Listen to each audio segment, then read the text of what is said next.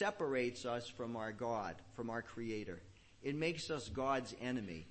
It makes us the objects of his wrath. It has a price, and that price is death. Paul wrote to the Romans at 6:23, "For the wages of sin is death." Apart from believing in Christ, our eternal prospects are horrific. Friends, this is more than bad news. This is horrific, horrible. I can't quantify it and explain it any better. It's horrible, horrible news. In John chapter 3, we are told, "For God did not send his Son into the world to condemn the world, but in order that the world might be saved through him. Whoever believes in him is not condemned, but whoever does not believe is condemned already, because he has not believed in the name of the only Son of God." And further at John 3:36, it's written, "Whoever believes in the Son has eternal life. Whoever does not obey the Son shall not see life, but the wrath of God remains on him." It's not that the wrath of God will come. It is here already. The disobedient one, the rebellious one, the sinner, is already in the crosshairs of God's wrath. And unless something is done to deal with this problem, this wrath will remain, sadly, horrifically, forever. Death, condemnation, and wrath. Our sin is not free of consequences. The result of our sin is horrific. This is horrible news. But we don't seem to talk much about this information in our culture anymore. Certainly not the way that preachers have pressed this point so well in the past, and certainly not as passionately and compellingly. You know, most of you know, that I love history, and I've recently engaged in some pleasure reading of sermons of evangelists of our past, like Jonathan Edwards and George Whitefield and Charles Haddon Spurgeon, D.L. Moody and Billy Sunday. If nothing else can be said of those folks, they didn't mince words. They were very willing and able to tell their listeners how dire a circumstance they were in apart from Christ. And they did it in a very artful and persuasive way. Just listen to the words of Jonathan Edwards from his famous 1741 sermon, "Sinners in the Hand of an Angry God." You know, these passages that I'm going to read, I really wish I could have been there to hear. But the written word and hopefully the spoken word will convey some small part of how great it was. Jonathan Edwards preached, "Yea, there is nothing else that is to be given as a reason why you do not this very moment drop down into hell. O sinner, consider the fearful danger you are in. It is a great furnace of wrath, a wide and bottomless pit, full of the fire of wrath, that you are held over in the hand of that God whose wrath is provoked and incensed as much against you as against many of the damned in hell. You hang by a slender thread, with the flames of divine wrath flashing about it and ready every moment to singe it and burn it asunder." Or in another part of that sermon he wrote, "Your wickedness makes you as it were heavy as lead, and to tend downwards with great weight and pressure towards hell. And if God should let you go, you would immediately sink and swiftly descend and plunge into the bottomless gulf. And your healthy constitution and your own care and prudence and best contrivance and all your righteousness would have no more influence to uphold you and keep you out of hell than a spider's web would have to stop a falling rock." Or consider finally the famously extracted phrase, quote from this sermon. "The bow of God's wrath is bent, and the arrow made ready on the string. And justice bends the arrow at your heart and strains the bow, and it is nothing but the mere pleasure of God, and that of an angry God, without any promise or obligation at all, that keeps the arrow one moment from being made drunk with your blood." My understanding of that sermon preached in Enfield in 1741, people were wailing and crying, "What must I do to be saved?" It was just nothing like you are, but it was one wild place when he was preaching this sermon. Or consider the famous evangelist George Whitefield. George Whitefield was from England. He came to the colonies 7 times between 1740 and 1770. And it is said that he spoke up and down the 13 colonies to nearly 3/4 of the then 4 million people of the 13 colonies. And it is said of George Whitefield that he invested into these people with such message that it was the spirit of what he brought to these people, the gospel, that caused the colonists to fight the Revolutionary War and win the Revolutionary War and deliver to us a government that has preserved liberty. And it's also been a Judeo-Christian government. He was known as a great orator who, by God's blessing, had a booming, clear voice. He could speak to 20,000 people without a microphone, and he was heard clearly by them. And he went up and down speaking. Not only was his voice loud, he didn't mince words. In one recorded sermon he preached, "Think, I beseech you, by the mercies of God in Christ Jesus, think with yourselves how racking, how unsupportable the never-dying worm of self-condemning conscience will hereafter be to you. Think how impossible it will be for you to dwell with everlasting burnings. Consider, I beseech you, consider how you will rave and curse that fatal stupidity which made you believe anything less than true faith in Jesus Christ." In the late 1880s and early 1900s, retired professional baseball player Billy Sunday reached millions with the gospel, delivered in a very dramatic, folksy, energetic style. And he is one that I really wish I could have seen. I've seen pictures of him in all kinds of poses up at the pulpit and very dramatic. I enjoyed reviewing just the words of his sermons. In his plain talking way, he described the horrible place that sinners were in apart from Christ. In one sermon he said, "The devil has got some of you so close to hell that you can smell the fumes. He's no loafer. He's been working for 6,000 years and he was never laid up with appendicitis nor tonsillitis nor the grip."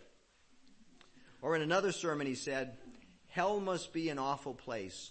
The fact that God went to the trouble he did to send Jesus Christ to this earth and to work out his great plan of redemption proves that it must be an awful place. I think that this should give us a new vision." Or consider the famed preacher, the Reverend Charles Haddon Spurgeon, England's preeminent preacher of the late 1800s. In 1862, he preached a famous sermon entitled "A Sinner's End," wherein he forcefully stated, "A spider's web is a strong cable when compared with the thread on which moral life depends. We have told you 1,000 times till the saying has become so trite that you smile when we repeat it. Life is frail, and yet you live, O men, as though your bones were brass and your flesh were adamant, and your lives like the years of the eternal God. As breaks the dream of the sleeper, as flies the cloud before the wind, as melts the foam from the breaker, as dies the meteor from the sky, so suddenly shall the sinner's joys pass forever from him. And who shall measure the greatness of his amazement?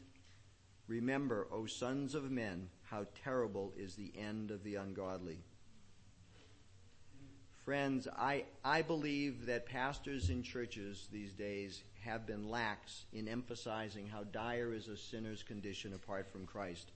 And that bad news is ironically about the bad news. We don't often hear hell discussed in our churches, and we rarely at that hear hell described so ominently and imminently as the preachers of times past. And outside of the church, hell is a joke, and people flippantly tell others to go there. Friends, I would tell you, hell is not a joke. The Bible tells us that the wages of sin is death. This death involves an eternal separation from God in a place of actual torment and misery. Have you ever had your fingers slammed in a door? The pain is excruciating, but it eventually goes away. And right now it's just a memory. But the pain and torment of hell is eternal. Let me share with you a definition of eternal that was once shared with me. A bird flies to the top of Mount Everest to sharpen his beak. Mount Everest is a rock 29,029 feet above sea level. And the bird lands on the top, strokes his beak one way and another way, and flies off. And 1 billion years later, he comes and he does the same thing and flies off. And 1 billion years, and 1 billion years, and 1 billion years, and 1 billion years. When Mount Everest is worn flat by the bird's beak, less than 1 second would elapse in eternity. In the finiteness of our lives, we cannot fathom infinity. Being in hell for 1 moment would be sheer horrible torment, but being there for eternity is indescribable. But that is what we deserve, because that is what we have earned by our rebellion and sin. This is horrible, horrible, horrible, horrible. Did I say horrible? News. It's worse than bad news. But don't despair, because we have the gospel. This is what makes the gospel so great. We have good news. I see a lot of wonderful shaking heads. From the prospect of this horrible eternity, we need help, and we need a Savior, and God's solution is Jesus Christ. He is our Savior. Though we are rebellious and unlovely, amazingly, God still loves us. Paul wrote to the Romans 5:8, but God shows his love for us in this, that while we were still sinners, Christ died for us.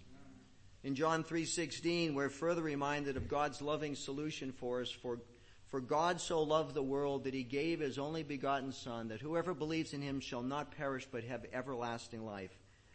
Christ is our Savior, the one who saves us. He is our Redeemer, the one who has bought us back. He is our ransomer, the one who was there to pay our price when we couldn't pay. He is the reconciler between us and our Creator. He is the substitute who went to the cross and died and paid for our sin in our place. God, being just and merciful and gracious all at the same time, did all of this miracle at the cross in Christ. He saved us through Christ, and he kept his integrity by still staying just and merciful and gracious all at the same time. How could that be? Think of that. If just is getting what you deserve, and if mercy is not getting what you deserve, and if grace is getting more than you deserve, how could God be all of those things at once? Well, let me explain by giving you a picture of a 21st century situation in my world that I've experienced over 40 years. With your mind's eye, go to an imaginary courtroom. And there on the bench is the judge. And the judge has just finished sentencing the defendant down below to life imprisonment, a just penalty for what he had done.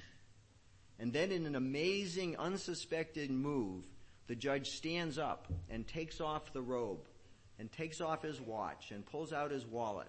And he walks down to the floor and stands next to the defendant. And he orders the court officer to take the cuffs off the defendant. While that's happening, he gives the watch and the wallet to the defendant, and he orders the court officer to put the cuffs on him and take him out to go to jail to serve the life sentence. The court officer obeys, and he takes the cuffs off, and he walks the judge out, and the courtroom is aghast, rightly so. Now the defendant has a choice. Does he run after the judge and say, Your Honor, it's really my fault. Let me come with you and serve the penalty with you?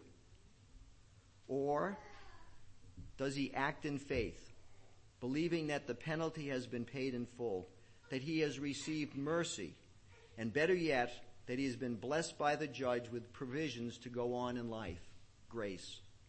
This is the unlikely but amazing interplay of justice, mercy, and grace. And by God's amazing power, it all happened at the cross. It all happened at once, nearly 2,000 years ago, when God came down out of heaven in the person of Jesus Christ and went to the cross in our place. It is all made possible because of God's amazing love for us. This is all of God. This is the simplicity and wonder of the gospel. God doesn't need any help. Doesn't need any help at all to achieve our salvation. Frankly, it's an insult for us to think that we can do anything to help God solve our eternal problem. It is all of God. It is a gift. In my weird courtroom example, it would be weirder yet for the defendant to leave the courtroom as a free man by faith, but then to go back to the jail periodically to go sit in the visitor's room to help the judge do time. Doesn't work that way. Paul wrote to the Ephesians, as Wally read, "For by grace are ye saved through faith, and that not of yourselves. It is the gift of God, not of works, so that no man will boast." Paul wrote in another place in Romans 6:23, "For the wages of sin is death, but the free gift of God is eternal life through Jesus Christ our Lord." Don't lose sight of the fact that the gospel, the good news, involves a gift. From a legal point, I can tell you that a gift is very special. It involves three component parts. It involves a donative intent, a transfer, and a receipt. If you don't have all three, you don't have a completed gift. We can visualize this process by considering our culture's practice at Christmas time. If I wanted to give you a gift, I would go to the store. I would pay for the gift in full. I would wrap it. I would put your name on it. I would put it under the tree. At the appropriate time, you would take that gift out, okay, and bring it to yourself. But before that, there was donative intent and there was transfer, but there was not yet receipt. So that gift was not yet yours. And so you had to pick that gift up, assume it for yourself, and receive it. Then it's a completed gift. At this point, I would tell you that this gift, if you get the picture, is like the gift of eternal life that Jesus Christ gives us. It's the gift that he purchased for us on the cross. Until you receive that fully paid for gift by faith, it's not yours. You must turn to Christ in faith and believe this good news, that he died in your place and that he offers this free gift to you, this gift of eternal life, but you must receive it. The Apostle John wrote about Christ and said, "He was in the world, and the world was made through him, yet the world did not know him. He came to his own, and his own people did not receive him. But to all who did receive him, who believed in his name, he gave the right to become children of God." The gospel, the good news, is that though a sinner apart from Christ is hellbound, God has solved this horrible problem through Christ. When we could not save ourselves, Christ ransomed us, and he offers this free gift of eternal life if we would merely receive it by faith. If we do, God promises that we will be changed, and he will do the work of conversion. Paul wrote to the Corinthians, "Therefore, if anyone is in Christ, he is a new creation. The old has passed away. Behold, the new has come. All this is from God, who through Christ reconciled us to himself and gave us the ministry of reconciliation." We are born again. We are changed from death to life. We are brought out of darkness into light. We are no longer enemies of God. We are his children. Moments before we were hell-bound, now we are heaven-bound. We are given his Spirit, and we are invited into an eternal relationship with the Creator God. Thank God for this conversion. Thank God for this good news. I believe the famous preacher George Whitefield would tell you at this point what he shared from his heart over 250 years ago to his listeners. He said this: "The road to hell is paved with good intentions. If you are damned for lack of conversion, remember that you are not damned for lack of warning. Thousands have had the gospel preached to them, but you have heard. If there is a deeper place in hell, God will order a gospel-despising church member to be put there. You will have dreadful torments. Of him to whom so much is given, much will be required. How dreadful to have a minister after minister say, 'Lord God, I preached, but they would not hear.'" Such is the responsibility of hearing the gospel, the good news, the greatest news that has ever been told on the face of this earth. A proper response is required.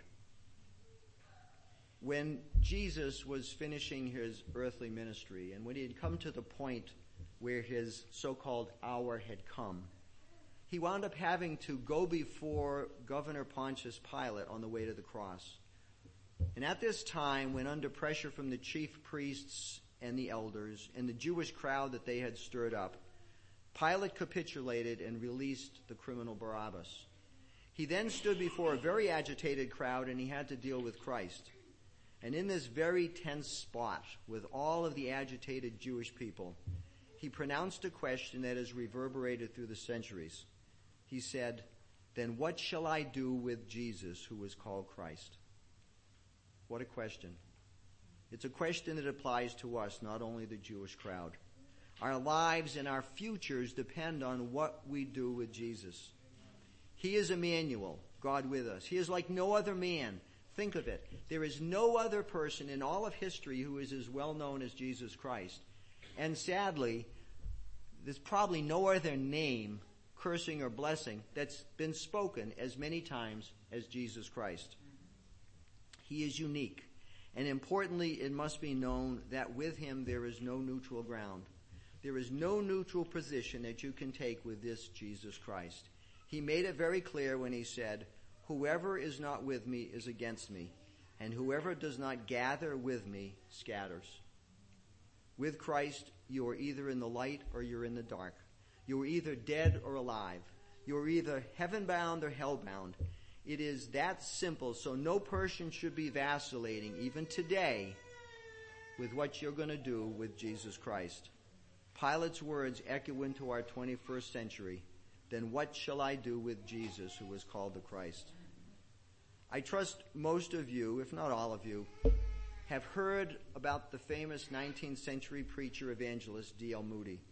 He had his roots actually in Massachusetts before launching into an international evangelistic ministry that it is said he reached over 1 million, that traveled over 1 million miles, and he reached more than 100 million people with the gospel.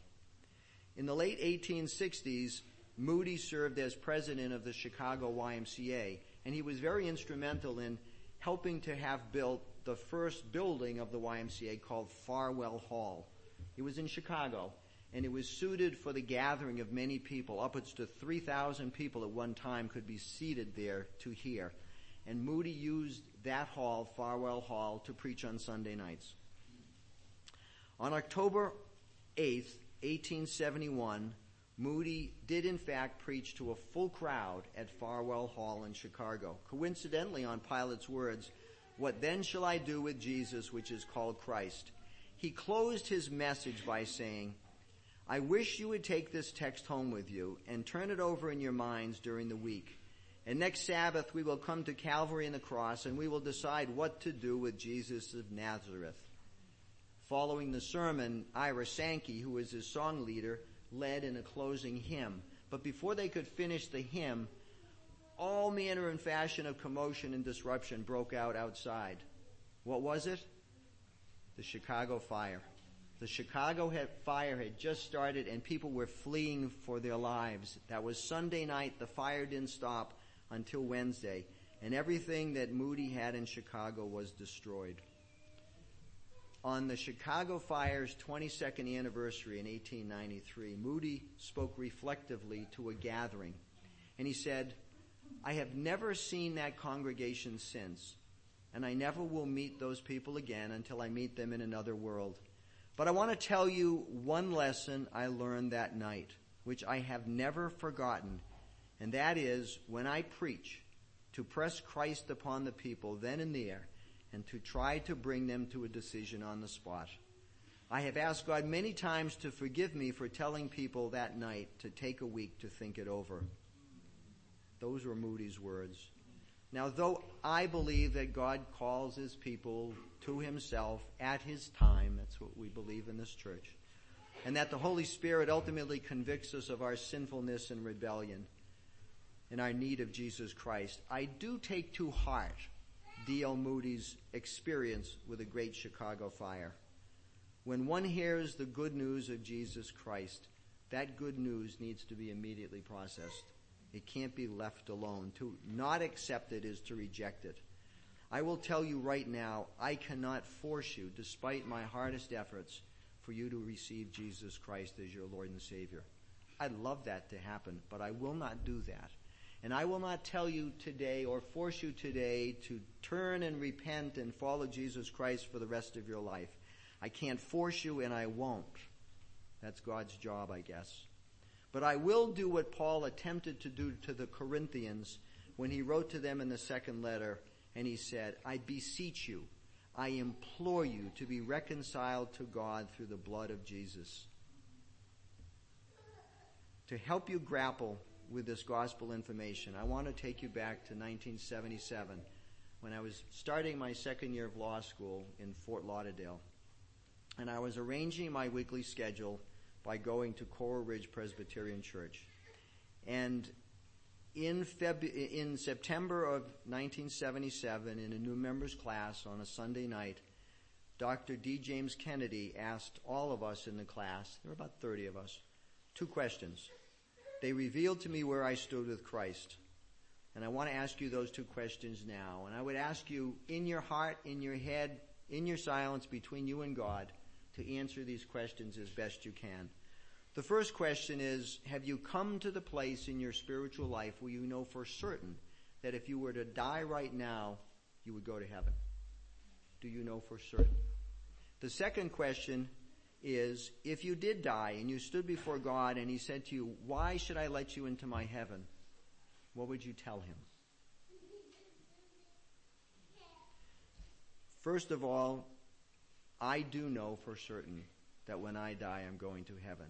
And that we can know for certain that when we die, we're going to go to heaven. In John 20:30, it's written, Now Jesus did many other signs in the presence of the disciples, which are not written in this book. But these are written so that you may believe that Jesus is the Christ, the Son of God, and that by believing you may have life in his name. And further in 1 John 5:11, And this is the testimony, that God gave us eternal life, and this life is in his Son. Whoever has the Son has life. Whoever does not have the Son of God does not have life. I write these things to you who believe in the name of the Son of God, that you may know that you have eternal life. Did you ever wonder why the Bible was written? So that we can know that we have eternal life. By God's grace, I know for certain that when I die, I will go to heaven. And you can know that too. I hope you have full assurance, but I bet there are some of you who aren't sure. I know that I wasn't when I was asked those questions 40-something years ago. So let's consider quickly the second question. What would you tell God if you stood before him and he asked you, why should I let you into my heaven? If you were like me, you might have unconfidently begun to list a lot of religious things. I've been to church, I've prayed, I've given, I've read the Bible, I've tried to be good to my fellow man, I've tried to follow the golden rule, I really haven't killed anyone or done any heinous crime. But you know what? Those are all useless, futile efforts to try to earn any of heaven or any of eternal life or a restored relationship with God. These things simply cannot be earned.